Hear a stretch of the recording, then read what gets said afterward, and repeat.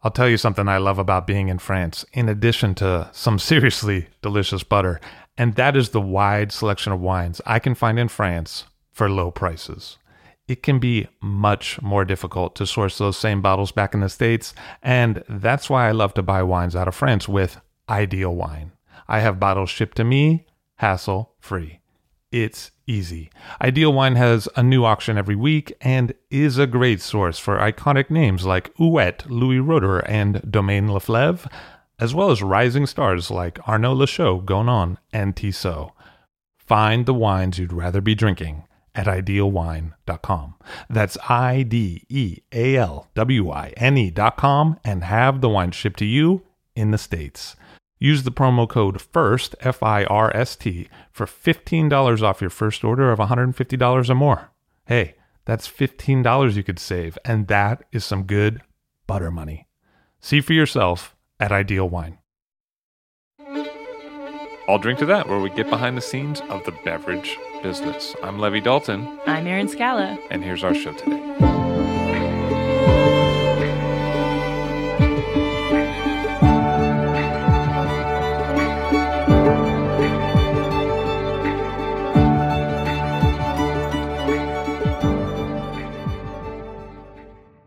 Michael Schmelzer on the show of Monte Bernardi in Tuscany. Hello, sir. How are you? I'm very well. Thank you, Levi. Thank you. You make wine in Panzano now. How did you get there? Where'd you grow up? I was born in Italy, in Ivrea, Piedmont area. Then as a family, we moved to France, and I had a brother born there. I should say my oldest sister was born in the States before that. And about the age of 3 or 4, we moved to Michigan and settled there for my formative years. So up until about age 12, 13. What was that like? It was not necessarily memorable as a place to live, but I remember it being very important to me in the sense of my passion for food started there. Okay. And how did that start to manifest? Honestly, I can remember being like 7, 8 years old and building up like a fireplace on the driveway and building wood fire and cooking bacon for my neighbors. Who were apparently not Jewish. Well, they were actually largely Jewish. I don't know if their family would have, their parents would have approved or not. But I also remember my brother, probably he's 2 years younger than me, probably around when I was 9, my mother asked him if he wanted eggs, and he said yes, but can Michael cook them? So I guess it kind of made me aware that I had this kind of passion for food. And I also remember passing out flyers for a local bakery just so that I could kind of get free lessons on how to bake bread. So it was a good starting point for me, and started cooking from cookbooks, and kind of just kept getting positive feedback. And then when I was about 12 or 13, we moved to Wiesbaden, Germany. My father's job brought us there. My sister had graduated high school and went off to CU Boulder. And I went to an international high school there. And then I decided that I wanted to take the cooking thing farther. So I went to, started to work in the kitchens of our favorite restaurants, and they happened to be Italian. So I started at the very bottom, washing dishes, prep cooking, peeling, then working, plating, and things like that. And then slowly got to do a little bit more every time. And I finished high school there, and I kind of wanted to figure out where I should go. So I visited my sister at CU Boulder and decided that that's where I would go for university. So I went out there and started a degree in business administration and marketing, still kind of trying to figure out my path, I guess. And so I decided to explore the cooking side a bit more. And I went in the summer holidays to Le Cordon Bleu in France. Were your parents into cooking or wine? Or? My mother, I used to joke with her that her cooking skills inspired me to cook, which I feel kind of bad about, but she laughed. She loved that. But we definitely were allowed to drink and enjoy wine at an early age. My father would get exposed to really great wines at his business dinners, and wines that he really enjoyed, he would buy lots of it. And so we would drink like the same Sancerre for like 2 years and we would buy. Well, it's a good way to learn about a wine, though. Yeah, absolutely. It was really, we never talked about the wines we were enjoying, but I got a lot of exposure that I look back to today as being very important to me. Also remember tasting a wine that they had drank the night before and being like, this wine tastes like cork. Like, what is going on with this wine? How did you guys drink this wine? Now I realize that wine was corked. But anyways. That's actually my biggest fear, that I'll go into a tasting and try a wine, and then the guy behind me will be like, I can't believe Levy didn't pick up that this was corked. That's like when you're a cook and you like dream of plating over and over and over the same thing. It's one of those stress dreams that you get. And I totally know what you mean. And I've been to tastings, and the producer is 2/3 through his bottle, and then you taste the wine and you're like, oh God, that's cork. Should I tell him? Should I not tell him? It's always a really awkward situation. It's super awkward. But anyway, I did the Le Cordon Bleu thing every summer, and I worked my way through the whole cuisine and pastry degree, the Grand Diplôme, and I knew before I even completed it that I didn't want to go that route. In fact, I think cooking in kitchens was killing my passion for wanting to cook. But fortunately, it was at Le Cordon Bleu that I took an introductory sommelier class with a classic French somm. It was like first thing he said in the morning was the first rule is he was like, don't brush your teeth in the morning. Very important. And I've lost several girlfriends following that rule. Yeah. Looked like he didn't brush his teeth at night also, which maybe he should have maybe thought about a little bit better. But there I really loved the way he explained things. I mean, he started teaching us about fruit spectrums and how the temperature affected the kind of the expression of that flavor from cranberry, cherry, raspberry, plum, prune. That just resonated to me very strongly. The soil types, he said, by the end of this class, and this was a very basic introductory class, he said, not only will you be able to tell me that it comes from Bordeaux, but you'll be able to tell me which soil in Bordeaux, which area, which satellite. And I find the classic French guys much more soil focused than the American sommeliers. And actually they kill on that. Yeah. Compared to the American sommeliers. Yeah, that I'm not sure. I think I find just the level of interest now is so much higher than it was 5 years ago, 7 years ago, which is amazing. I love this, the era that we're making wine. It's really encouraging, and the passion and the interest in the different varieties and things like that, exploration for everyone, for myself as well. So I every weekend in that course, we would go to a different region in France, and we would meet important wine producers. I wish I would remember better who they were. I remember Jackie Belot from the Loire. Well, he had a chef background too. Yeah, and he had that mustache that, it's like when they wear a handkerchief or something around their neck, the people, they're great at making you remember them no matter where you are. But it was unbelievable experience. And looking back, I also think I had I fell in love with wine during that experience. I remember particularly being at a restaurant in the Loire Valley with all the chef-aspiring classmates and just getting a house Chinon. And that I still don't know who the producer was, but I was just floored. I had all this exposure to these great wines from my dad, and Pomars and Bordeaux's and top Italian reds, and I was just blown away with it. I was just I just enjoyed it so much, and I don't think I could express it why. But if I had to now, I would just say that I fell in love with the deliciousness of that wine, and it just made me want to keep going, I guess. So I finished the Le Cordon Bleu course and the University of Colorado Boulder at the same time, and kind of trying to figure out if I should go into something in wine. And I was invited to a dinner in Gaioli at Riecene. And my father's friend through business had just started to buy into the business from the wonderful John Dunkley. And there at that dinner party, I met Sean O'Callaghan, which was an English guy making wine in the heart of Chianti Classico.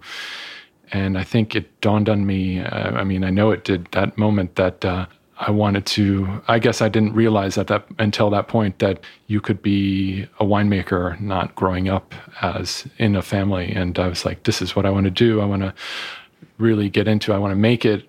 And, the aspects of my food background made me think that, it would be something that I would be good at. So months later, I was looking at programs, and UC Davis was actually my first choice, but because I had a degree in business already, they wanted me to take like 1.5 to 2 years of sciences before I could apply to the program. And I was like, I don't want to be a doctor, I want to get working. So I considered just working and not studying, but I just have I need to have the theory knowledge. I'm just that kind of person. I love to have that kind of like the Somm class with the French guy. I just need to have the details, and then you can forget that all when you make wine if you want to, but at least it gives you that confidence that you know what can happen, what won't happen. And it's kind of like being E.E. Cummings and at least knowing the rules that you're breaking as you're breaking them.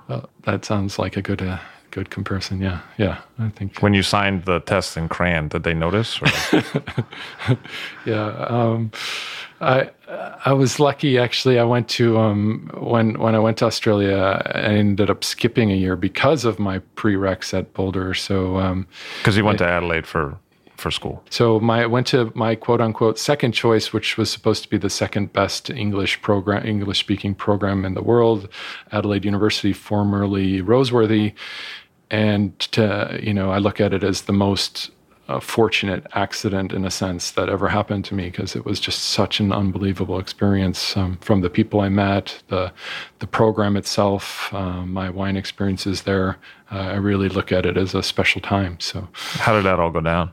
I got there and started studying and kind of getting the theory part, and then I started to search outside of what we were learning, because we were learning a pretty industrial way of winemaking, to be frank, which is understandable. That's the most of what wine is produced. It's kind of, I call it like the Coca-Cola wine, it's got to look and taste the same year in, year out. And that's a big part of wine, and it has to be made, let's say, at least today, it's required in a sense, because people look for that consistency. I knew already that I wanted to make wines that reflected the vintage and the place where they came from. I was a big fan of Waverly Root when I read for food, and I felt like I had to explore different parts of that. So I think the first thing I remember getting into was biodynamics there for the first time. I had no idea what biodynamics was. Buying organic produce, and once in a while it would have this symbol biodynamics on it, and I just thought it was another form of organics. And at a certain point, I started to convince myself that the biodynamic products were better. From the groceries that you're buying, not so much from the wines. From the groceries, yeah. In fact, I don't think it was very difficult to find biodynamic wine. You had to do your research back then, I think, even though it's not so long ago, 15 years ago, maybe 14 years ago. But the produce, like the eggs, with the orange yolks and the egg whites that don't break when they hit the pan, they stay solid, and orange juice that tasted like it had minerals in it and didn't just taste like orange flavor with acidity and sugar. So I felt like I had to learn more about biodynamics. And so I started reading it, and started with, of course, Jolie's book, and never laughed so hard in my life when I read that the first time. I think I was on a tour with a friend of mine who's a Vidi student, and we were touring around Western Australia, and I read passages as we were driving along, and we were laughing so hard we were tearing, because it just seemed so impossible and so crazy. But I kept going with it because I was convinced that it was sound, and it had some, something to it. So I joined the Biodynamic Association Australia, and I started learning more about biodynamics, and I met some producers who were making it in Australia, Julian Castagna of Castagna Vineyards, and Vanya Cullen of Cullen. And then I found out that a lot of French producers were making wines and farming biodynamically, but just not really making it well known. So that was a really important thing I learned in Australia, and I took that with me to Tuscany. I also, when I was in Australia, I met amazing friends, and I ran the Adelaide University Wine Club and met so many distributors and producers, and kind of changed the way that the wine club was run, and introduced like a discount card and got like 500 times more members than the previous years, because they would get a discount if they signed up and gave us our money. So we had this huge wine budget because we had all these members, and we bought just tons of wines and went on field trips and all kinds of stuff. It was amazing. We had so much fun doing that. And that was our junior year. And senior year, my best friend Darren Burke and I started our own wine bar, we called it not-for-profit wine bar, because all we did wanted to drink more and taste more, and we would just cover our costs, and basically, and we kind of did a Slover-esque kind of thing back then. We would limit 6 wines could be open, but you could pick any wine off the list as long as you had 2 glasses between your party, or you could find someone else who would open that bottle with you. So, and some of the wines were pretty expensive, and so that was a pretty cool experience. And then part of my last year there, I had my experience of working in wineries. So my first was at a small family estate near the Hunter Valley, Mudgee, a low family wine company, where it was very liberal and we could really do or try anything we wanted. It was, and I met 2 amazing German producers who were there doing vintage with me, who I'm still friends with today. We just had such a great time. And then I went to Grosset and Mount Horrocks in the Clare Valley, and because that's like a husband and wife duo. Yeah, it's a husband and wife duo, and they have very different philosophies. He's quite regimented and this is Grosset. Precise. Yeah, Jeffrey Grosset, very well respected Riesling producer in the Clare Valley, and I had met him through the wine club, and that's how I ended up working vintage there. And then his wife was more kind of, I guess, sensual and European, and like to do more stems and different kinds of things. But there I was just like pure cellar-rat, like foot plunging whole bunches in like 8 degrees Celsius cold rooms, and washing out barrels and presses and tipping bins with a forklift, and just total dog, and working 90-hour weeks and being paid for 45 hours. But I had a great group of friends up there working at different wineries in the zone, and we just had an unbelievable time. It was amazing. So about the last 2 years there, roughly, the idea of a family winery came. How did that come about? The way I remember it is my parents were thinking about retiring, and they had lived, roughly half of their lives together in Europe, in Germany, and I was born in Italy, and my brother in France. And so they had lived the last 6 or 9 years in Wiesbaden, and they were thinking about retiring in the south of France. My sister was in Berlin working for Price Waterhouse. My brother was in California studying at UC Santa Barbara, and we're all spread out. I was in Australia. So my sister, I felt, was the one who kind of said to my parents that, "Look, what do you think of retiring on a vineyard? And maybe Michael and I could make a business out of it." So that's kind of where the idea came from. And so we started looking for properties from Bordeaux, south of France, through Piedmont, Tuscany, and Umbria. And so I guess before I even graduated, I kind of knew that that's where we were going, which was a nice thing to have, because I certainly, when I started the program, I didn't ever think that was going to be on the cards. But so we started the search then, and it took us about 2 or 3 years. But we ended up finding, again, through Sean O'Callaghan from Gaioli.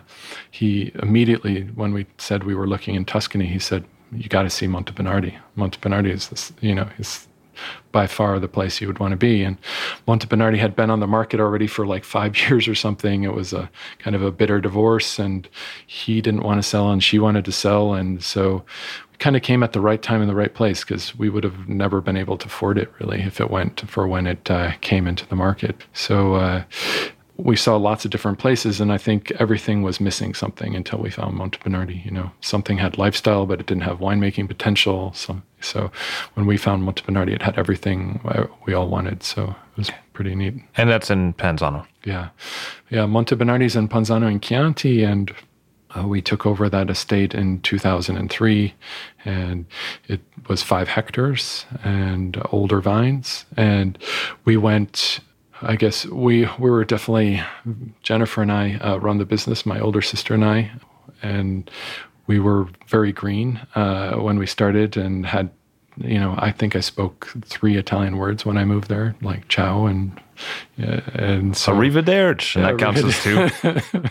Arrivederci, and I was the first one to move out there, and I had to oversee like construction, and I had an employee who only spoke Italian or French, so we kind of started with French, and I had to start buying all the supplies and work in the vineyard and learn like everything about this property. Is quite amazing amount to start with. And so, yeah, we just took it step by step, I guess, and started our process. But so what did you find when you got there?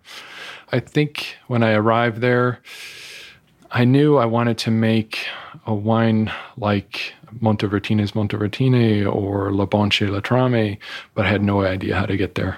And how would you sum up those 2 wines? I would sum those wines up as being fresh and true to where they come from. I think they're made similarly in style. Not a lot of crop reduction, larger oak aging, classic varieties. They have this freshness and elegance and purity that I was attracted to, and I just felt like they were great expressions from where they came from. So I don't think consciously I was trying to aim to make wines like them, but looking back in preparation to this interview, I started to think that I think those 2 wines influenced me. And every time I learned something new on my road to making wine at Montebernardi, I was like, that's why, I like La Trame or Montevertine and things like. Our tendency as growers is to over-select, to crop thin. And we're always saying, how many bunches per shoot do you have or something like that? Or, I remove this bunch or that bunch. And, my experience has been that as I progressed, that when you over-select, you're almost selecting out complexity, diversity. You don't want every berry to be perfectly mature or to the same level. You're taking out maybe those lesser ripe berries that, in my opinion, add to savoriness and then you get more of the different fruit spectrums like cranberry and cherry and raspberry, or different levels of ripeness that make the wine more complex. So I really felt like it's something that I learned from my different experiences. So, for example, when in 2006, Jennifer and I realized that we really had to increase our production, we started making Retromarcia Chianti Classico. And that started as basically purchased grapes and purchased just after fermentation wine from Panzano producers that I really enjoyed their grapes. And so you had purchased Montebernardi in 2003. Yeah. And in 2006, you realized you needed another revenue stream. Exactly. That, you have the dream that 12,000 bottles you can make really high quality and survive on. But we're still trying to figure out what that real number is. But we started with Retromarcia. We said we needed a lower price Chianti Classico, a higher volume, no compromises in our quality goals, but, from younger vineyards. And so we started buying fruit as we planted new vineyards so that we could already start that growth and Retromarcia would already be established. And one of the producers in particular, the family has a long history of growing. The father is a true contadino, and being a true contadino, he would never ever consider dropping a grape bunch or a wing or anything like that. And when we started buying from them in 2006 and we helped them with harvest, I remember being really stressed out and being like, what, I can't pick all these grapes. Some of them are, half pink and, they don't look ripe. And so I told my pickers that we have to skip over them and we'd come back and get them, in a week or two. And I'd look up the row and the mother and the father would be picking them and putting them into our buckets and our baskets. So, I said, we have to, let it go. And what I also realized, a few days later, I was like, Mike, you love this wine. It's not like they didn't they sorted it out when it was their wine. You love the genuine quality of this wine. So I kind of it made me realize that kind of aspect that Montevertino is actually kind of famous for actually not dropping grapes either. And you always at first I was like, wow, they make a wine like that and they don't even drop the grapes. What if they drop some grapes? But I think it, in a way, was a little bit of a secret in a sense, and maybe not even a conscious secret. And so that kind of helped me understand that experience by purchasing grapes from others, because we would have never done it if we didn't purchase grapes. Because a lot of the thinking is kind of, the thinking you hear is often the opposite over, say, the last 20 years or exactly. 15 years. The quality-minded, that ultimate goal of making the best wine you can make. You have all these preconceived ideas of what makes a great wine. And I think like 90% of them I've debunked myself over these last 10, 12 years to myself. Like handpicking in small bins and bringing them up and crushing them. You're crushing them. If they get crushed in a larger container before they actually get processed, I mean, there are things like that. I just feel like they sound good. And now they have these sorting tables that use suction cups to sort out these greener berries with like infrared eyes, let's say. And to me, it just makes kind of monolithic, one-dimensional wines, and just also emphasizes that thing that I learned through this family in Panzano. So when I think of infrared eye, I tend to think of 2001: A Space Odyssey, and like Hal's making wine, and it has the same diversity of personality that he had. Yeah. I guess that's a nice way of thinking about it. I probably 12 years ago, I probably been like, oh, that would be such a great machine to have. But, now I leave my classic wings on my large bunches, because our consistency in the vineyard is very uniform. I think we are really good at what we do in the vineyard. But I think that wing bunch serves a purpose. And 9 times out of 10 now, I want to leave it there. I don't want to take it off. And that's to achieve better quality. And what about oak? Because I remember Montebernardi used to be kind of known for a flashier, oakier style under the old ownership. Yeah, the previous owner, I think he was quite ahead of his time in a way for the area, but he did tend to want to do the 100% new oak or 50% new oak, depending on the vintage, and all barrique. And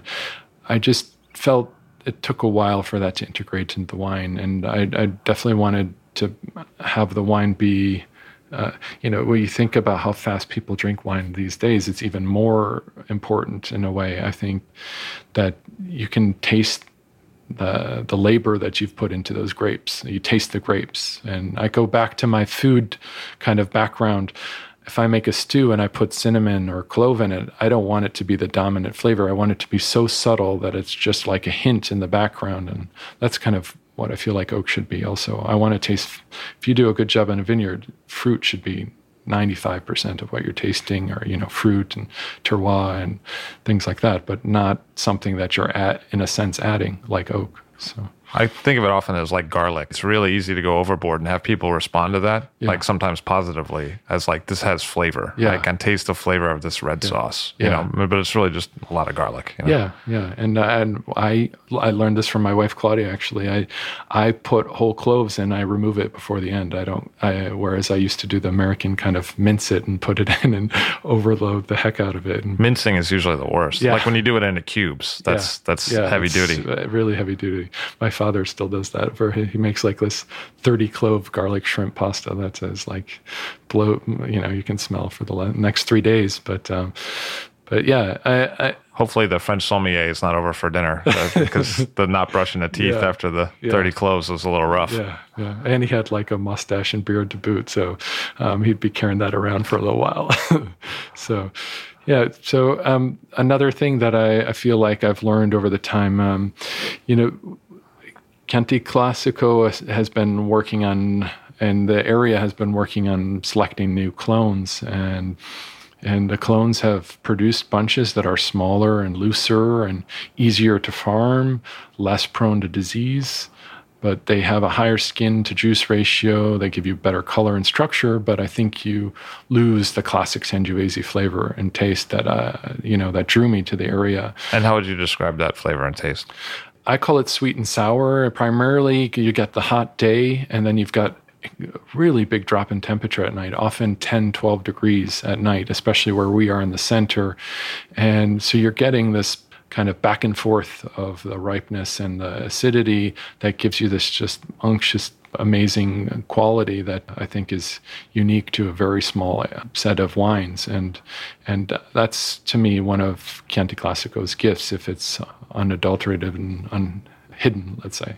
Sometimes I see old clones of Sangiovese referred to as Sangiovetto. Is that? It's kind of, I think, just colloquial names for those, like Brunello and so Sangiovetto. When I think of it, I think of like some producers around Monti and Gaioli. I think for me the important thing was there's a negative image on the old clones that they were overly productive, and the bunches are big and compact, and then they have the wings, so they seem like they're quite productive. But I think if you have a balanced canopy and you kind of know what your vines can ripen in the given season, there's no better Sangiovese than those old clones. So. And what about rootstock? Rootstock is also something that I think is really changed in the last 20 some years. And I feel like, again, it's a little bit for ease of farming. A particular rootstock, 420A, was chosen for our area because it reduces labor costs. It's very superficial root stock. It doesn't go very deep. So when you don't have rain, the vegetation's very limited. The bunches are smaller, the berries are smaller, so they're easier to manage with less labor. Whereas I've always chosen, for me, the rootstock that seems to make more sense there, which is 110 Richter, which is known to go very deep.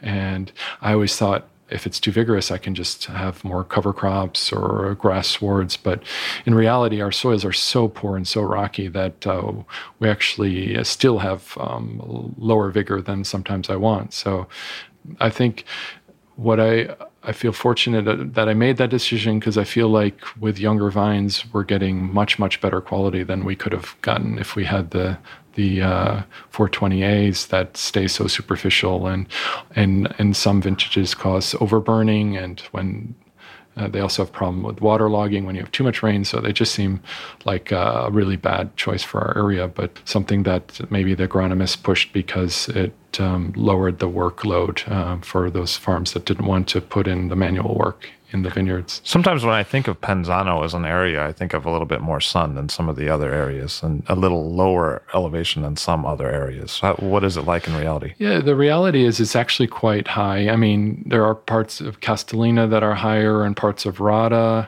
a little bit of Gaioli, like where Riecene is, for example. But I'd say, we're at... Our lowest vineyards are 300 meters roughly, and our highest that we farm are 400 meters. And then we have the Fiasco Sangiovese that comes from 500 meters in Panzano. So, but average, I think 360 to 440 is pretty classic for Panzano. It's quite high, but it is, it gets a lot of sun. It's the Conco d'Oro. It's the famous Conco d'Oro in Panzano, and it gets quite a bit of sun. And we have, to my left of the vineyard, we have directly parallel to us is Castello di Rampolla, and in between us is Fontodi, and then behind them is La Massa and Villa Cafaggio, and and you've got Vecchieteria di Montefili on the very one end, and us on the very other end, and just a wide range of vineyards and altitudes just in Panzano. But I would say they're not so low. So when you say Conco d'Oro, do you mean it's kind of a sun trap? Yeah, they kind of it was called the Conco d'Oro because when the wheat was near harvest, it would look like a valley of gold, and the areas that were kind of less steep, I think, were more had a lot more grain, but also just the past history. What people don't realize is, until the 60s, we didn't have specialized vineyards. We had the mixed plantings. We had wider rows with fruit trees, vines, and olive trees in the rows, and in between they would grow the grains. That was because it was the sharecropping era where the people who lived there didn't own the property that they lived on, and the landowner would get 49% of everything that was raised. And they had everything. They had, lots of different grains for breads, pastas feeding the animals. They had chickpeas. They had all kinds of vegetables. And then they had goats, pigs, sheep, basically everything to be self-sufficient. Quite an amazing time. And when that era was abolished, let's say, it was deemed like a form of slavery, rightly so. Those landowners who had often 13 types of Monte Bernardis within their portfolio couldn't afford to hire the people that worked there essentially for free. A lot of the properties got abandoned or bought by Italians from other parts of Italy or foreigners from outside of Italy. Because when I think of Tuscany, that's what I think of quite often. That's what most people think of, Chianti Shire and things like that. And unfortunately what happened is the next generation of the people who worked the land didn't want to work it because they saw how tough it was for their family, and they left, and they had escaped with ideas of doing different things, I think. And then the newer agricultural people, wherever they came from, didn't have the knowledge. And so this was the time, 70s, and the chemical companies started coming into the Consorzio Agrarias and put the poster on the wall where it was like, if your vine is at this stage, spray this. If your vine is at that stage, spray that. And, the reality is that 80% of the stuff they were telling them to spray for was never an issue. And the other 20% was an issue maybe 1 out of 5 years. Still now, to this day, we only have one pest that ever causes a problem, and that's usually when we have a milder winter. It's a light brown apple moth. When it doesn't freeze and it doesn't snow, it can become more of a problem. But we're really fortunate we don't have a lot of pest pressure. And disease pressure is pretty simple. Downy and powdery mildew, which is quite manageable, organic or not, in most years. And some years are more difficult. It just means you're on the tractor more often, but certainly manageable. So freezing the soil probably kills the aphids, exactly. Like the young bug. Yeah.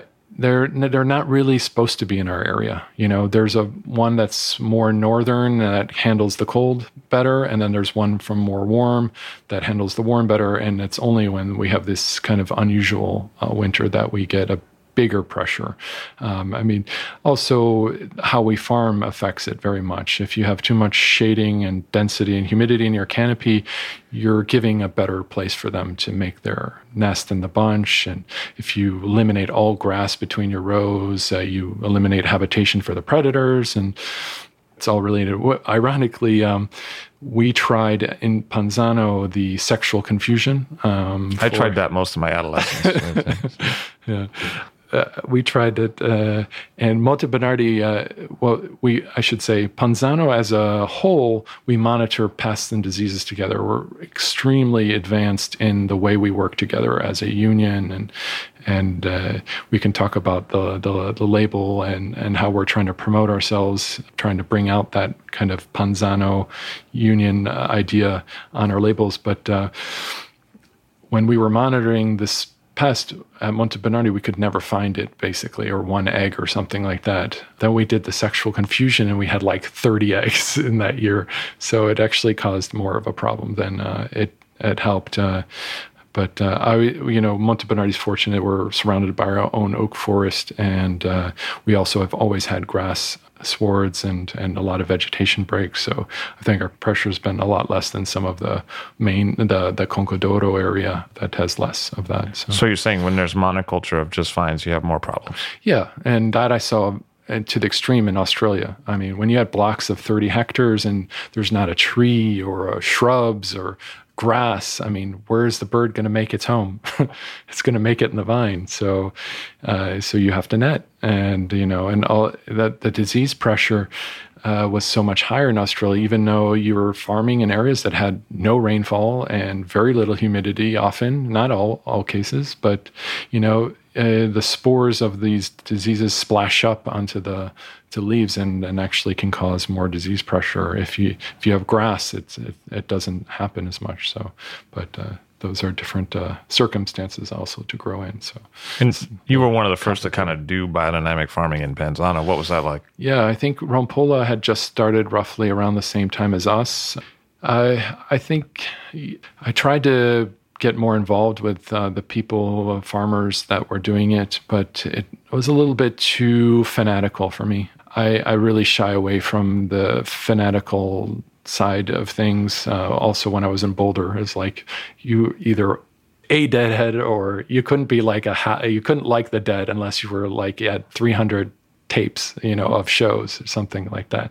And I kind of felt the same feeling with biodynamics in Italy. Like I wanted to use a quad to spray the preparations. I stirred with a dynatomizer and I was, people kept telling me I was doing, it wasn't the right thing. It wasn't biodynamics kind of thing. So I just kind of kept doing it on my own and started to actually practice it. And through practicing it, I came to a different understanding of biodynamics. I now explain it as a collection of old farming practices that have been around Central Europe for hundreds and hundreds of years that Steiner collected and started teaching again. And Steiner was not a farmer, and so I think he gave kind of his more philosophical explanation of these practices. And I, being kind of interested in scientific sides of things, often kind of looked more deeply into biodynamics and tried to find a microbiological explanation for all these things that I was doing. And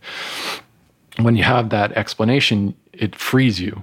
You can use it more often. You can apply it different ways, and you're not so tied up. Like if I only pick my grapes on fruit and flower days, I think I would be picking like 4 days out of every 2 weeks. It's so impractical. No farmer of the the old generation would have ever considered stopping for such a thing. And that I kind of use that as a check in a way for me, as I feel like old farming practices are just great tried practices and have been learned and passed on for reasons. So that's very important kind of gut check for me always when I'm thinking about something and trying to figure out why it works. And so biodynamics from a microbiological point of view has a great explanation for everything that we do. Like 500, the manure that you put into the cow horn, we bury it for 8 months, and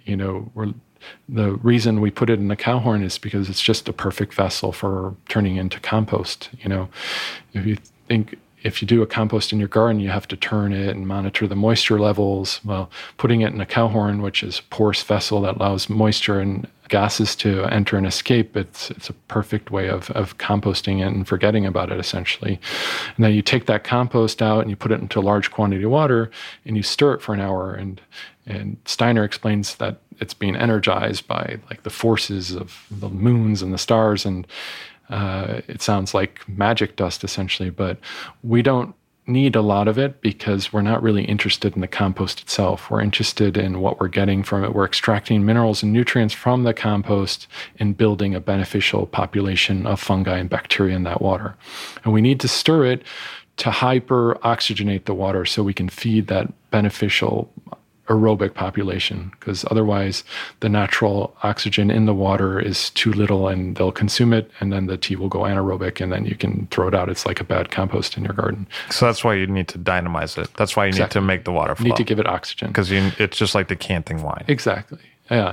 And you could probably, you could just stick a bubbler in it and force the oxygen in there and you wouldn't have to stir it like that. But there's something extremely satisfying about diamantizing it. It's like a rushing water or a river. You see the oxygen being incorporated into the water, and it just seems right, I guess.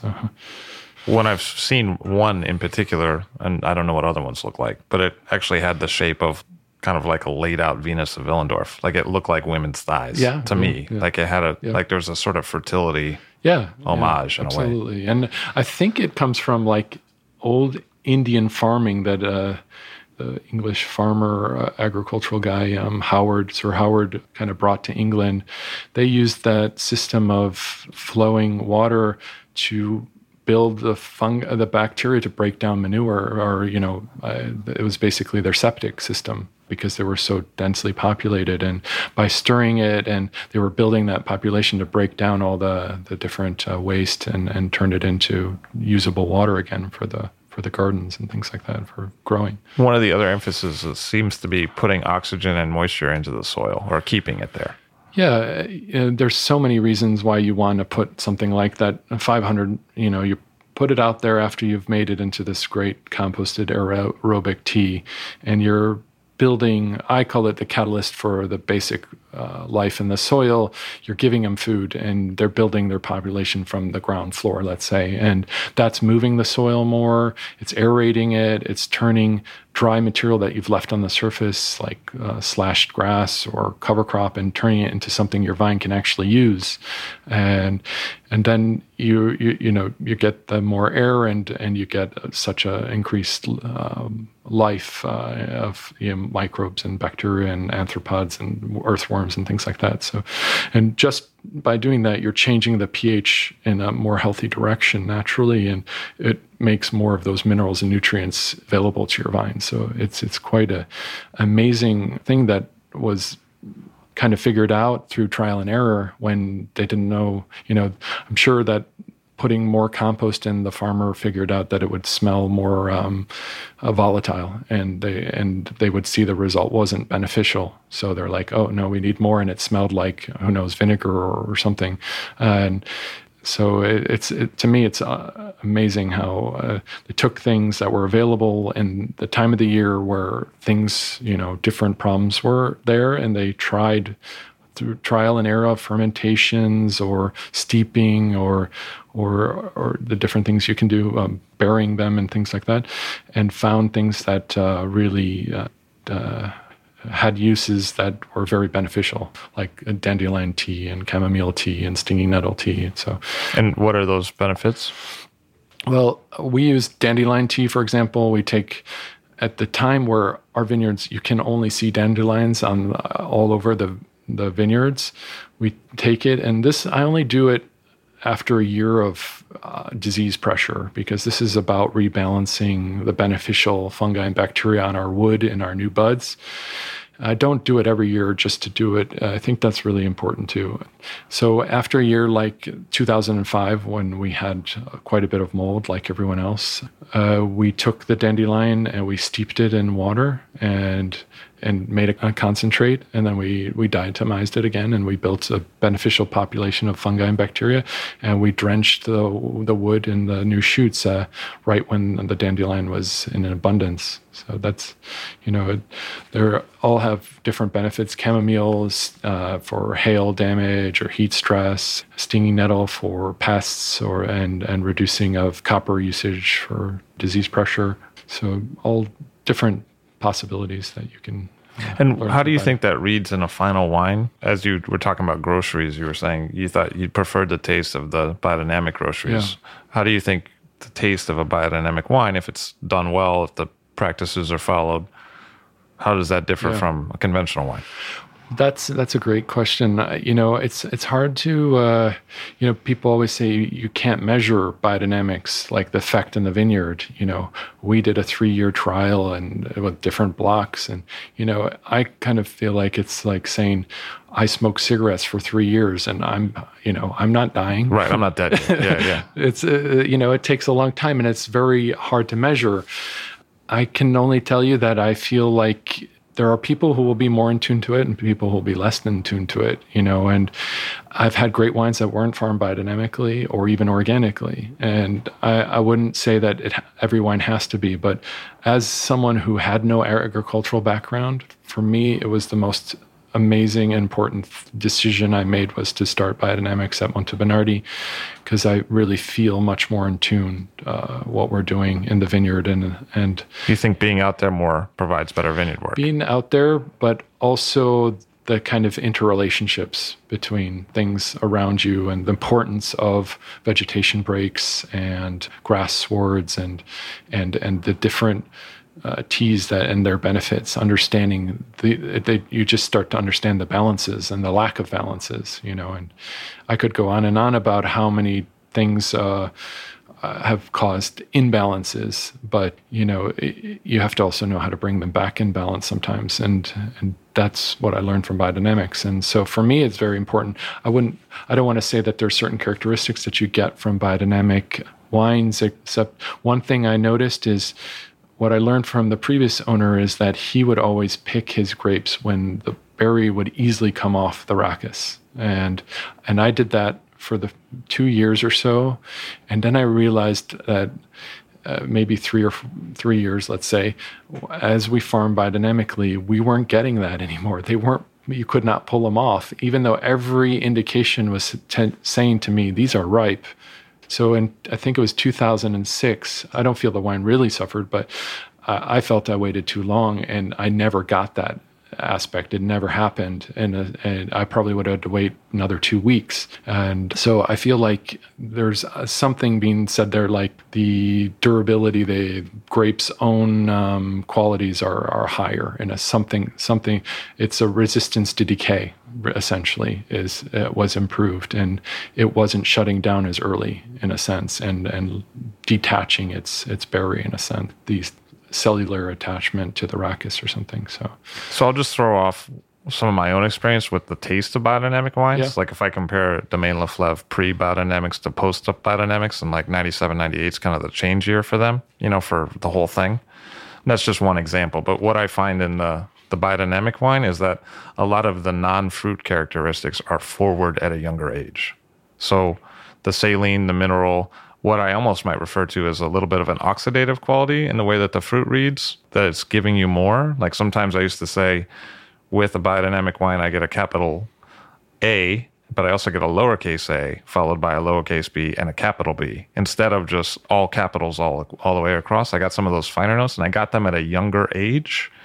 And then sometimes I think now that the wine market drinks wines within the first 10 years or 5 years, having some of those, as you might say, grape characters, like skin, mineral, saline stuff that you might read off the skins earlier, is a way for us to find the complexity that we might have associated with an older wine at an earlier time when we're actually drinking it, because not a lot of people are holding down the bottles. So that's just my read, which you're free to shoot down. No, I really like that comparison, that thought process. I don't think that I have an exposure to wine that you do anymore that I wish I did, because I'm living in Italy and I've been more poor than I ever have been in my life. and it's just been more recently that I've been buying wines again with 2 girls, and my wife and I have finally started buying and started to recreate a cellar, I guess. You're saying that you have 2 children. Yeah, I have 2 girls and wonderful girls. And we were pretty strapped for a while. We're still pretty strapped, but we can start collecting wines. And so every time I come to the States, in New York at Chambers Street, or I'm in Bayreuth in California, or there's so many favorite places in Boston, and everywhere I go, I often will ask for recommendations from these buyers that I respect so much, and I bring them home. I bring 12 bottles, 18 bottles back with me, and we're slowly collecting. So I don't know if I can give you such a great overview as you did. So do you think that sacrifices their ageability because you're seeing them sooner? I think that's an open question. Yeah. And I think certain producers are perhaps dealing with that more forcefully than others. Like, in other words, they're being affected by it more. Yeah. And I think we're still kind of in the early days on that. I definitely think about that aspect a lot. And but for me at Montebernardi, there was a period of about 3 years where I was playing with maybe too low sulfur. Right. And that's another huge factor in that game. And I kind of attributed it to that. Like, I'm talking about under 10 free and like 25 total, 30 total.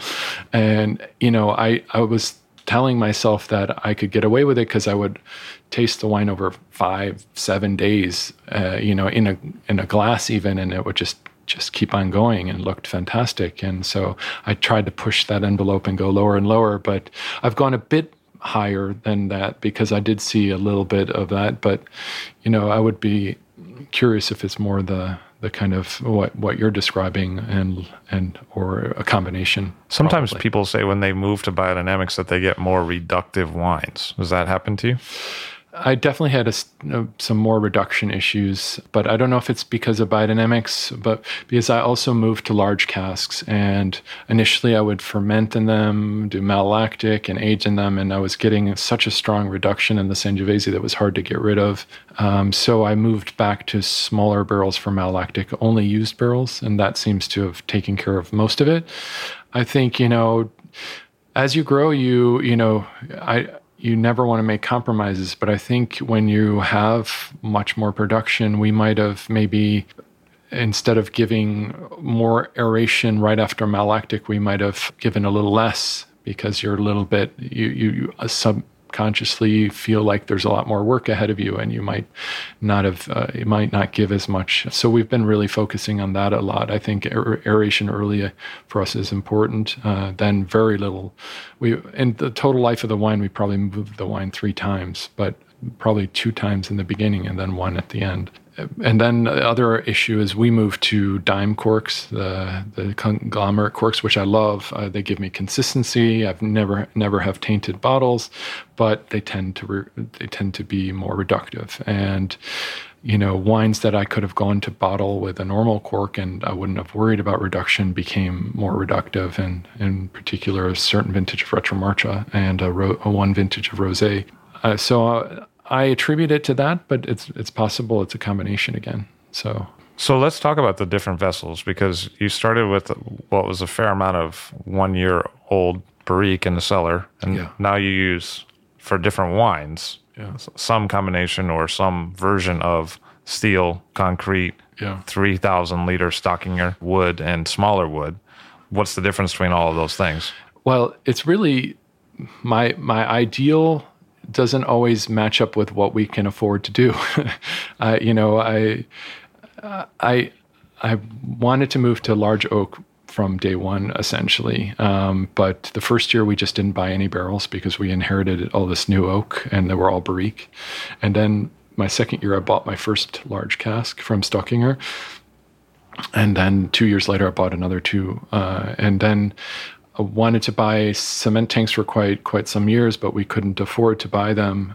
And, I kind of look at cement as just something that's gives a nice evolution to the wine, but maybe not as oxidative as oak. I'm a huge supporter of cement. Yeah, I love cement. And we use a non-lined Nom Bleus, but we just couldn't afford them for a while. So we finally got some, and we probably, arguably couldn't afford them, but, something I really wanted, because the Reservas I often would bottle too early because I had to get the next vintage in. And I didn't see the point of putting them into stainless steel. I didn't feel like the wine would evolve any different than putting it into bottle. So now, do you feel differently now? I do, actually. Yeah, because I was surprised. I learned from a vintage of Retromarcia, we always used to bottle it all at once, and because I wanted everyone to experience the same bottle of Retromarcia, essentially. But for economic reasons and also for just practicality, we in the 2011 vintage, we bottled it in 2 bottlings. One was in January, and the second bottling was in July. And when I bottled the July, maybe 2 months later, I expected to like the January much better, but in reality, I liked the July bottling much better. So it kind of broke down one of these preconceived notions I had that the wine that doesn't really evolve that much in stainless steel because it's so inert. I still think it's probably the dissolved oxygen in the wine that we put in. We don't add a lot of sulfur, so it's probably just the natural oxygen in there and the wine evolving. And what is the difference when you taste it? The July to the January. The July was just so much more open and ready, and the January was still quite reserved. And I also felt like you needed to give more bottle time. And so I would try to anticipate it and bottle earlier. But after that experience, I'm starting to think more that we should put the wine in concrete or stainless, it's better to give it more months in that, in one of those vessels than in bottle, because the wine will actually benefit more from it. So that was a really important lesson to me too, I think. Retromarcia should be really enjoyable when it hits the shelves. That's because you're talking about a lower price Chianti Classico that you make from Panzano grapes. So exactly. 75% of our production is coming from 4 to 12-year-old vineyards, and we age it like a Reserva because of where we grow it. Because we're in an acidic, tannic, quite austere area for Sangiovese. And I find the only way to bring out that kind of approachability and drinkability is to age it in larger mixed or small to large barrels for a longer time. And so I kind of understood, or I moved in that direction probably around 2008, Retromarcia, because I was putting, maybe 2009, they were just taking over a year in the bottle to become approachable. They were so reserved and steely, and 95% of them were already drunk by the time they started saying. Actually would be really fun to do a vertical of Retromarcia, because they all look unbelievably good, but a lot of them were drunk way before then they should have been. So one of the things that's interesting with you is that you have different soil types on the estate that you have, which has expanded over time, but you have different soil types that are pretty distinct, and then you group up different bottlings come from those different soil types in some sense. So what are those different soil types, and what is grown where? That's right. We're really lucky. We're kind of on, I call it a tongue like Langhe. It looks like a tongue. So we have almost 360 degrees of exposure. The only thing we don't have is north. And it's just, it seems to be, it's surrounded by the major river of the area, the Pesa. It's kind of circles Monte Bernardi. And I think that brought together 3 distinct soil types. We have our classic, the purple-brown shale Galestro, which can be other colors in other parts of Chianti Classico, like more grayish-brown in Rada, for example. And then we have the sandstone Pietraforte with the quartz veining, which I think we're the only ones in Panzano that has, which goes right through Monte Bernardi all the way down to the river. And then we have a little bit of Albarese, the limestone, which actually the vineyards directly above us that we rent have more of than we do at Monte Bernardi. So, and the differences are really the purple-brown shale, you get more absorption of heat and radiation of heat, not very much reflection. And whereas in the sandstone and the Albarese, you get more reflection, and you get a little bit more darker berry fruit, a little bit more richness in a sense in the fruit spectrum, but you also get, especially in the sandstone, you get more minerality, and I think the vine produces more tannins to protect itself against burning with that extra reflection, so you get more of a tannin structure that needs more time. And that's why we often release our Saetta, the single vineyard, from the sandstone a year later than the Monte Bernardi, even though they're picked on the same day and they're bottled on the same day. So, because you make a wine called Monte Bernardi, Monte Bernardi at the same time that there's an estate that you own called Monte Bernardi. That's right. Monte Bernardi Reserva comes from the purple-brown shale,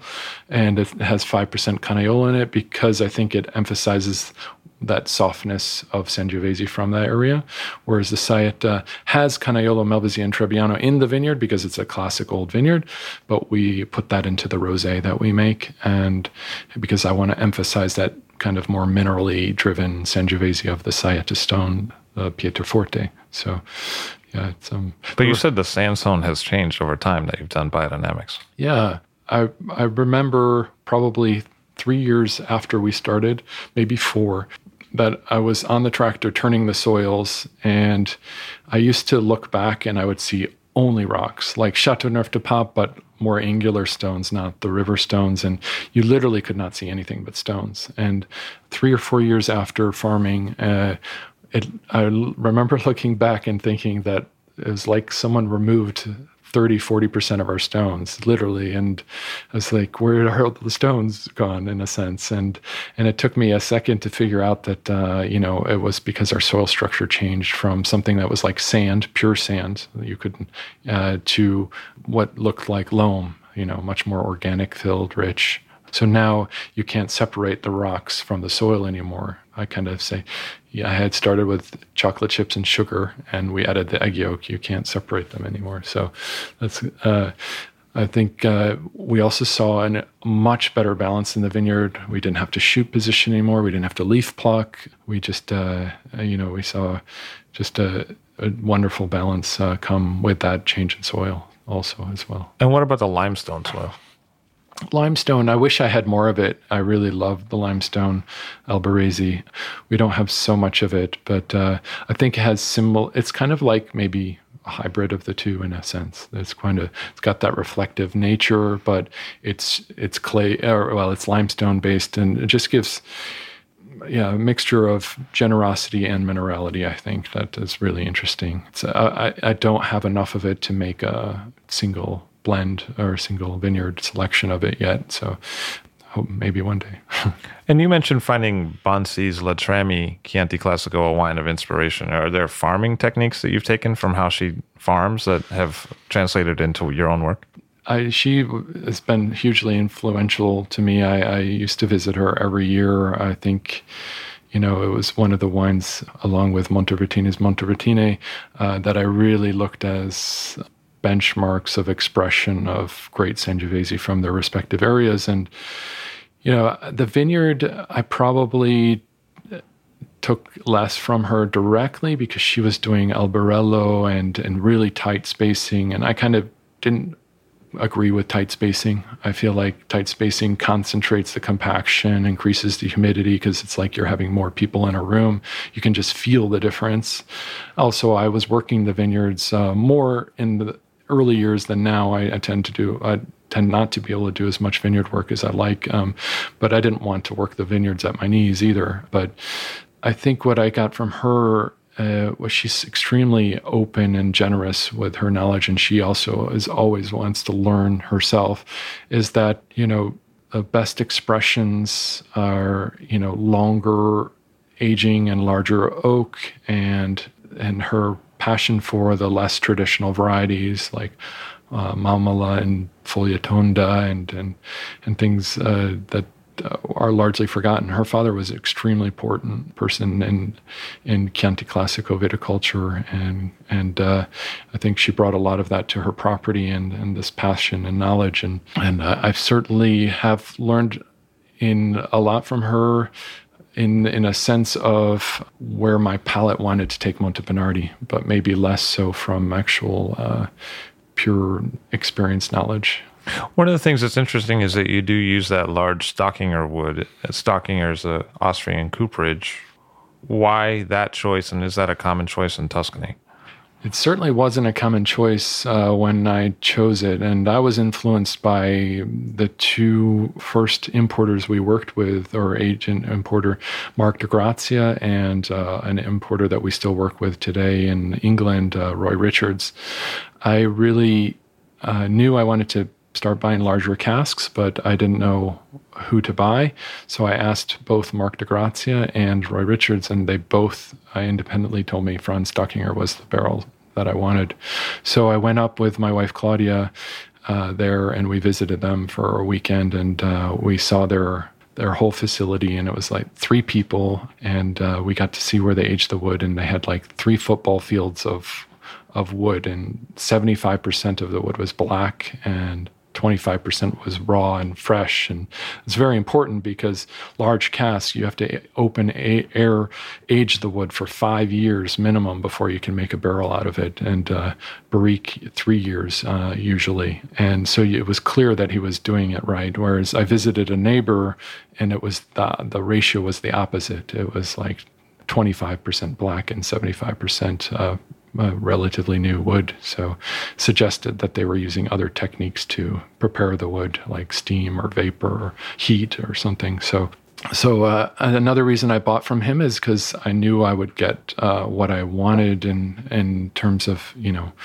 I didn't want French oak. I wanted something less aromatic. I wanted good quality tannins, but less aromatic. And so we chose the Pfalzig German oak and the Austrian Ypres oak, and still very pleased to this day. I really love those forests. And I think more producers now use Stockinger in Tuscany. I think I actually influenced Giovanna Morganti on her actually buying her own Stockinger barrels, which is very cool to influence your kind of mentor.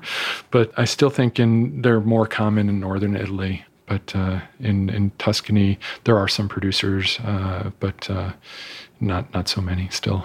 So. And it feels like there was also a learning curve with the project where you were sourcing white grapes from Sicily. And how did that come about? And what does that project look like? And what did you learn from that? Yeah, well, this was another project that was inspired by our need to grow as a family business. We had grown our vineyards at Monte Bernardi up to 15 hectares, but they weren't all fully producing. But we could do the numbers, and we realized we still weren't going to really be where we needed to be. And this is partly because Chianti Classico just doesn't fetch the price that it deserves for the amount of grapes you get from a vineyard and the amount of time and effort that you put into it if you're doing it, I think, in a artisanal way, let's say. We realized we had to grow, so I racked my brain for like 2 years to try to figure out how to grow. I didn't want to start making another line at Monte Bernardi or buying grapes or anything like that, because I felt we had the perfect amount of vineyards that we could manage. And so I came up with the idea of being the first Italian producer to put organic wine into Tetra Paks and bring them to the US, 1 liter Tetra Paks. And the inspiration was initially ecological, the idea that 90% of wine is being brought into the US and drunk within the first 24 hours of being purchased. That seemed very wasteful to send heavy glass from around the world and consume it that quickly. But over time, I started to realize that it was also just a great package that allowed us to keep wine in 2 solid years, give us 2 solid years of high quality, so more than sufficient for that 90%, and also provided amazing economic advantages that allowed us to give much better quality wine than that was possible in glass with cork. So, for example, the package itself costs less than a cork. So we're saving glass, front label, back label, the capsule, whole package, the whole package for the Tetra Pak. And we transport the wine here in stainless steel insulated containers. In a 20-foot container, you'd get roughly 12,000 bottles of glass, which is 9,000 liters of wine. We get 26,000 liters of wine in that 20-foot container. So the reason we do it in the container is there are very few facilities that package wine in 1 liter Tetra Paks, but also from a quality point of view, it seems to better to bring the wine in a container like that than to pre-package it in Italy and bring it and lose some of our advantages of the economics of bringing it in bulk. So we fill it in St. Catharines, Canada, and we bring it into the States from there. And it's been a wonderful experience, really. We started with the idea of making Tuscan organic Sangiovese, and the first year was like 90% Chianti Classico Sangiovese and 10% Montecucco. Second vintage was a bit more Chianti because the vintage needed more richness and more approachability, and so I used less Chianti Classico. But the thing I love about that project is I can make kind of my ideal Sangiovese, a delicious everyday Sangiovese that has that sweet and sour characteristic, no visible oak, just as light on his feet and delicious. So the Grillo we felt like we didn't really know if people would accept a white or a red better in a Tetra Pak, to be honest. And so we thought we should probably do a red and a white. And I looked in Tuscany, and I just didn't feel like there was anything I wanted to make from a white grape in Tuscany. And I would have loved to make a white from up north, but we really wanted it to be organic, and that was a challenge to find something organic that we could work with. So we went to Sicily, and I was leaning towards more like something like Catarratto or Inzolia, because I didn't really know that much about Grillo. But when I found the Grillo, I just absolutely loved it. And it comes from a single vineyard in Campo Reale, which is quite high altitude above Alcamo. And I just love the the variety. It's just underrated in America. And the reality is, I feel like when I'm in Sicily and I go to a restaurant, 3 out of the 4 tables are drinking Grillo and less Inzolia, Catarratto, or Chardonnay. So, was there things you noticed about growing Grillo or fermenting Grillo that were kind of revelatory for you? Yeah, and there was a really important thing I learned. We wanted to ferment like the Tuscan Sangiovese, natural, indigenous yeast, no fining, no filtration for the red, hand-picked. With the Grillo, it's a little trickier. The first year we did half natural yeast and half selected. I was a little bit nervous about, the producer had never done native yeast before. And I'm glad we didn't do 100% because the native yeast down there was, the resulting wine was a little bit wet wool and a little bit bready almost, and it really took away from the citrus and the kind of minerality that I enjoyed about the Grillo that he had produced in the past. And that was a connection that I was looking to make for a long time in my own wines because Sayeta, especially on the light stones in the hotter years, especially when I exposed the stones more in the past, now we try to dampen them by leaving grass swards or cover crops now. It would get a little bit of this kind of Brett-like characteristic after 5 years in the bottle, and I could never figure out what was causing it. Now, with that white experience, what I think is happening is the sun exposure on the skins of the berries is changing the population of the native yeasts on that the surface of the skin, and maybe the more Brett-like aromas are more resistant to UV light and that kind of intensity. And so, and I keep testing that theory, and it seems to prove itself over and over and over again. So I still only use native for Montevenardi, but I try to dampen the fact. And now that I have a theory of it, it's easier for me to kind of carry out that to try and counteract that experience of the Brett-like aromas. So your thought is that the sun is actually changing the yeast on the skins of the grapes. Exactly, yeah. Like the overexposure of the UV light in Sicily, which has just an abundance of sunshine, and maybe it's temperature-related to some degree too, is changing the population to maybe a Brett-dominated kind of thing. And what's it like selling a Tetra Pak? Selling a Tetra Pak is, it's been a lot of fun, but you get all kinds of reactions. You get that reaction of like old Florida Sam, who's like 65, and you put him on the table and he's like, what the hell did you just put in front of me?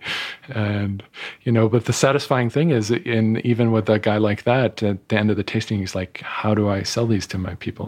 These wines are amazing. These are just amazing quality. And that's the satisfaction is being one of the first to do it and kind of show people that we can give you a better quality wine at a price point because we're saving money in all these different ways. And it's very satisfying to be able to give a wine at that price point that we could never achieve in glass. And so it's been a lot of fun, but a lot of hurdles. Took us forever to get restaurants onto it. Now we've got Momofuku, Jordan pouring the red. We've got Blue Ribbon pouring the red and white in Brooklyn. And we've got Le Pan Quotidien for almost 2 years. They were one of the first to pour the Grillo by the glass nationally. But it's taken some time and gotten some amazing, funny reactions to them. And, what are those, ketchup and mustard and things like that? Very funny kind of reactions, but overall extremely satisfying. But we now feel like people are slowly more and more accepting and understanding the reasons why we do it. So it's been fun. So you took over in 2003. That's when you arrive in Panzano. What are some of the standout vintages for you in terms of learning or wines that were produced between 2003 and now? Yeah. 2003 was one of the hottest, driest, and probably my least favorite vintage that I've experienced because the nights were hot, which has never happened since, fortunately. Even in those vintages that we think of like 9 and 11, in 2007, 2009, 2011, we still had the cold nights, which was very important. To me, 2005 was not a great vintage, but it was one of the most important vintages for me because it was very wet in the end. It rained every week for the last 5 weeks, on and like 2 days a week every week, and so extreme disease pressure. But what we saw is that the disease came in our vineyards maybe 2 weeks later than our conventional neighbors. And so we had mold like everyone else, but I think we lost less crop, and I think we brought a better product in the house. So, we hand sorted every single bunch. We brought the baskets in up to the winery, and we went through every single bunch and removed mold when we could, or threw out the bunch when we couldn't. So I'm very proud of that vintage, but it also gave me confidence that biodynamics and organics could be done there, even in a tougher year. So in fact, it was probably advantageous. Subsequent to 05, there were probably other vintages. Yeah, 04, 04 was... people think of it as at the time at least, they were thinking it wasn't such a special year, but it's, of course, now I think more people realize it's a really special vintage. 2006 had more ripeness, but surprisingly strong acidity that kind of kept it in check in a sense, and very good vintage. 7 is a little bit on the warmer side, and whenever I have a vintage like that, my personal taste is that it's less Panzano, it's less Montebernardi. The aromas are more like Castelnuovo or warmer parts of Chianti Classico, which I still love, but they're not Montebernardi, they're not Panzano. So I tend to like the cooler vintages. In fact, the vintages that we call the golden vintages or the easy vintages, in my opinion, they're the ones that the whole medium level of quality is higher, so the critics like to call them golden vintages. But I often like the more difficult vintages are the vintages that I love, not from only the experience point of view, but I think the wines just are much more interesting and much more enjoyable. So.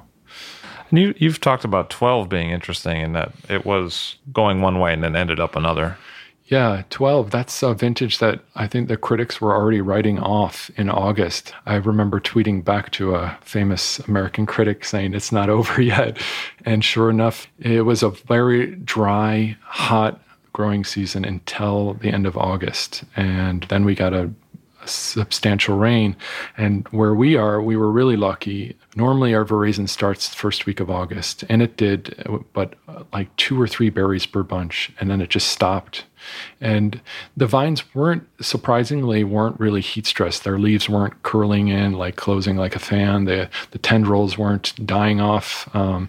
But they just stopped their veraison progress. And then we got the rain at the end of August, a really important rain, and then they just took off. They started ripening, and we ended up picking that vintage in a classic early to mid-October range, which I can't even think. I think the last time we picked in that period started in October was probably 2005, maybe 2008, but very rare occurrence. And the wines are unbelievably fresh, lower in alcohol, very pretty, aromatic, and so just wonderful. And if anyone was there from anywhere up until end of August, they would be like, this must be like going to be like a 2003 or 2007. But in our area, definitely not the case. Maybe in warmer areas that were forced to pick earlier because their vines just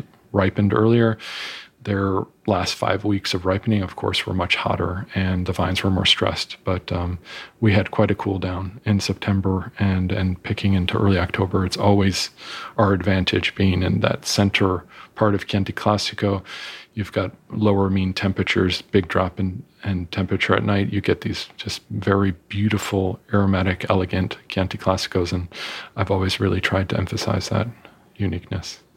And how's 2014 shaping up for you in terms of a harvest that's getting closer? Yeah, 2014, for Europe, I think in general, a lot of parts of Europe, apart from Burgundy getting hit by hail again 3 years in a row, for us, it's been one of the more challenging vintages. But again, it's too early to call it off. It's just way too early. We're just starting Veraison, which for me is very promising because the vine started a month early, but because of the rain and the kind of less favorable weather, we actually started Veraison right in the classic time, early August.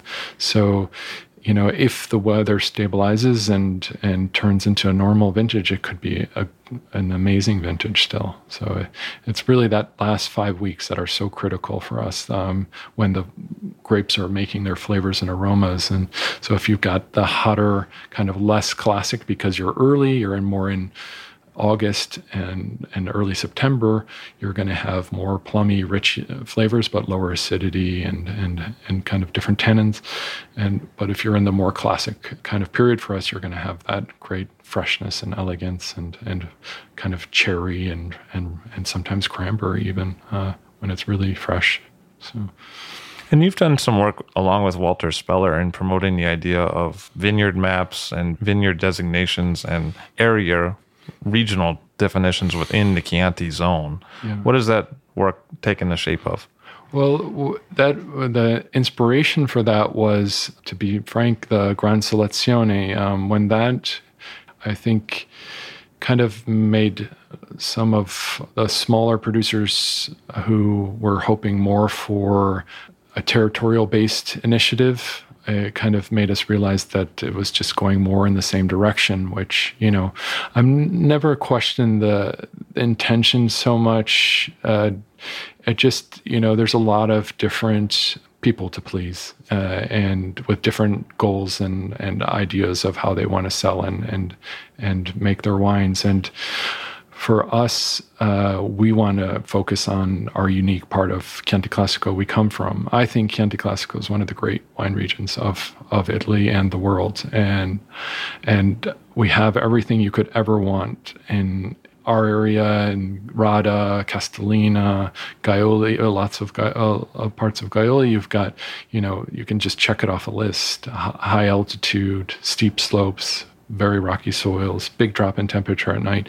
I mean, just unbelievable place to grow grapes. And Sangiovese is one of the great grapes. And so I just love the diversity of the different areas of Chianti Classico. And I think they each have their own unique attributes that are unique and special to them. So, what Walter and I wanted to do is create kind of a platform for supporting everyone's efforts to bring forward the discussion of their own region. So we started a website called InsideChiantiClassico.com, and the whole point of it is to give the regions, the communes and sub-communes, like Panzano is a sub-commune, it's not actually a commune, it's a sub-commune of Greve, their own platform, and they can contribute as much or as little as they want. But I think the ultimate goal now is more clear to me, and that has to be that we have to kind of emphasize our area in any way that the consortium will let us. And what they've let Panzano do, because we've been really good at working to already promote Panzano as a unique region of Chianti Classico, is to have our own logo on the back of our Chianti Classico bottles, that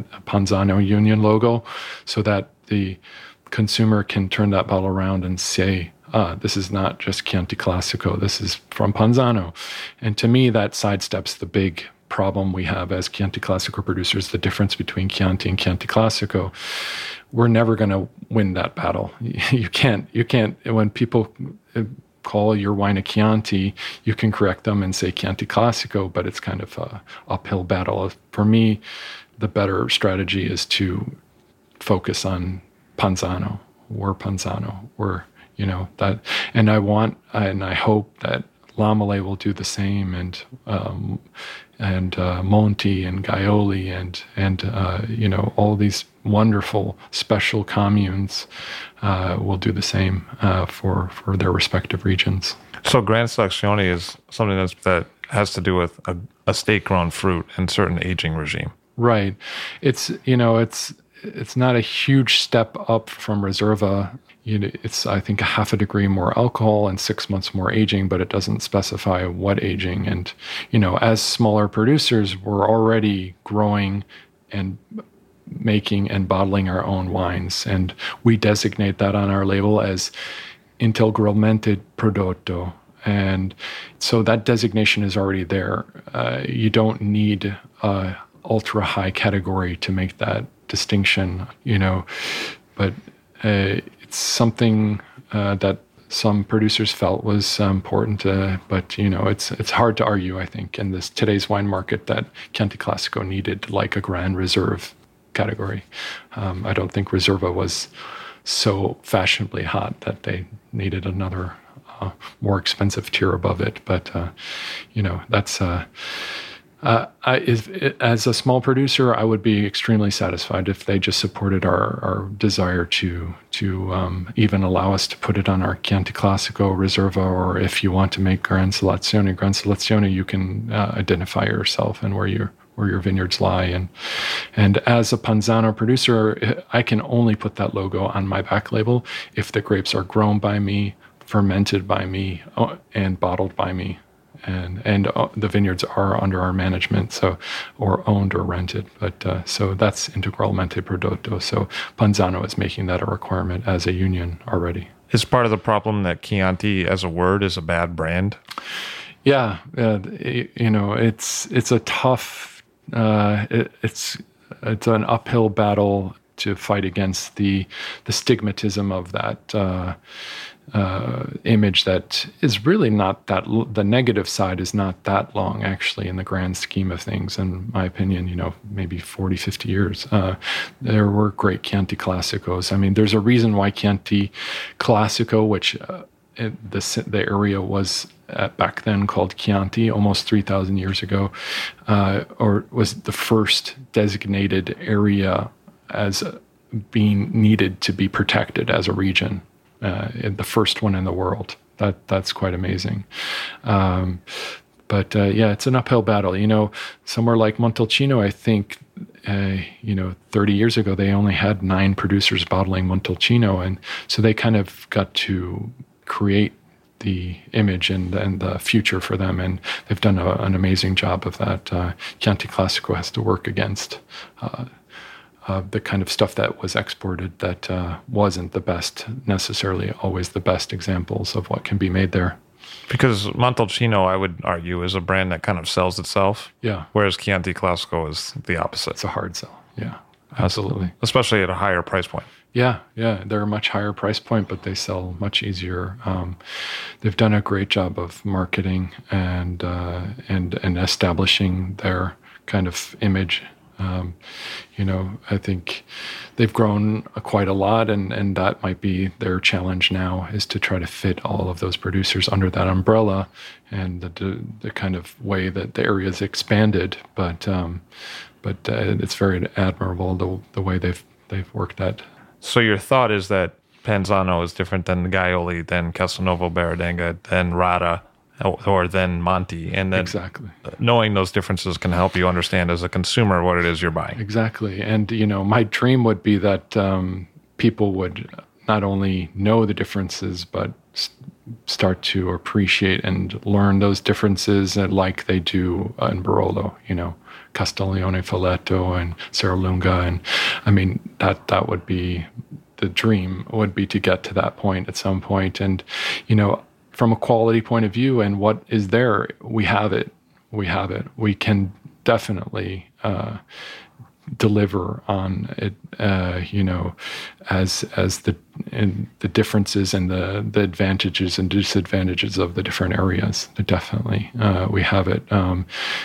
So, if certain areas become more fashionable and more important, quote unquote, Grand Crus, then people will turn to the less because they're better values, and they're, or they're more approachable earlier, or they're more fruit forward or more spicy, or all different kinds of reasons. But that's what we have to strive for, that to create the want to know those differences. Really, my dream that I've told Claudia, but if I had unlimited resources, I would start the Produttore del Chianti Classico and want to try to emphasize those different things that I think are special in each one of those areas, because I feel like it's like an open field. You could really open people's eyes and bring out that incredible special qualities of each area and make people realize, very distinctly. Michael Schmelzer, he's looking for differences and making a difference at Monte Bernardi in Penzano in Tuscany. Thank you very much for being here today. Thank you, Levi. It was a real pleasure. Thank you very much. Michael Schmelzer of Monte Bernardi. I'll Drink to That is hosted and produced by myself, Levi Dalton. Aaron Scala has contributed original pieces. Editorial assistance has been provided by Bill Kimsey. The show music was performed and composed by Rob Moose and Thomas Bartlett. Show artwork by Alicia Tenoyan. T-shirts, sweatshirts, coffee mugs, and so much more, including show stickers, notebooks, and even gift wrap, are available for sale if you check the show website, illdrinktothatpod.com. That's ILL drinktothatpod.com, which is the same place you'd go to sign up for our email list or to make one of the crucially important donations that help keep this show operating. You can donate from anywhere using PayPal or Stripe on the show website. Remember to hit subscribe or to follow this show in your favorite podcast app, please. That's super important to see every episode. And thank you for listening.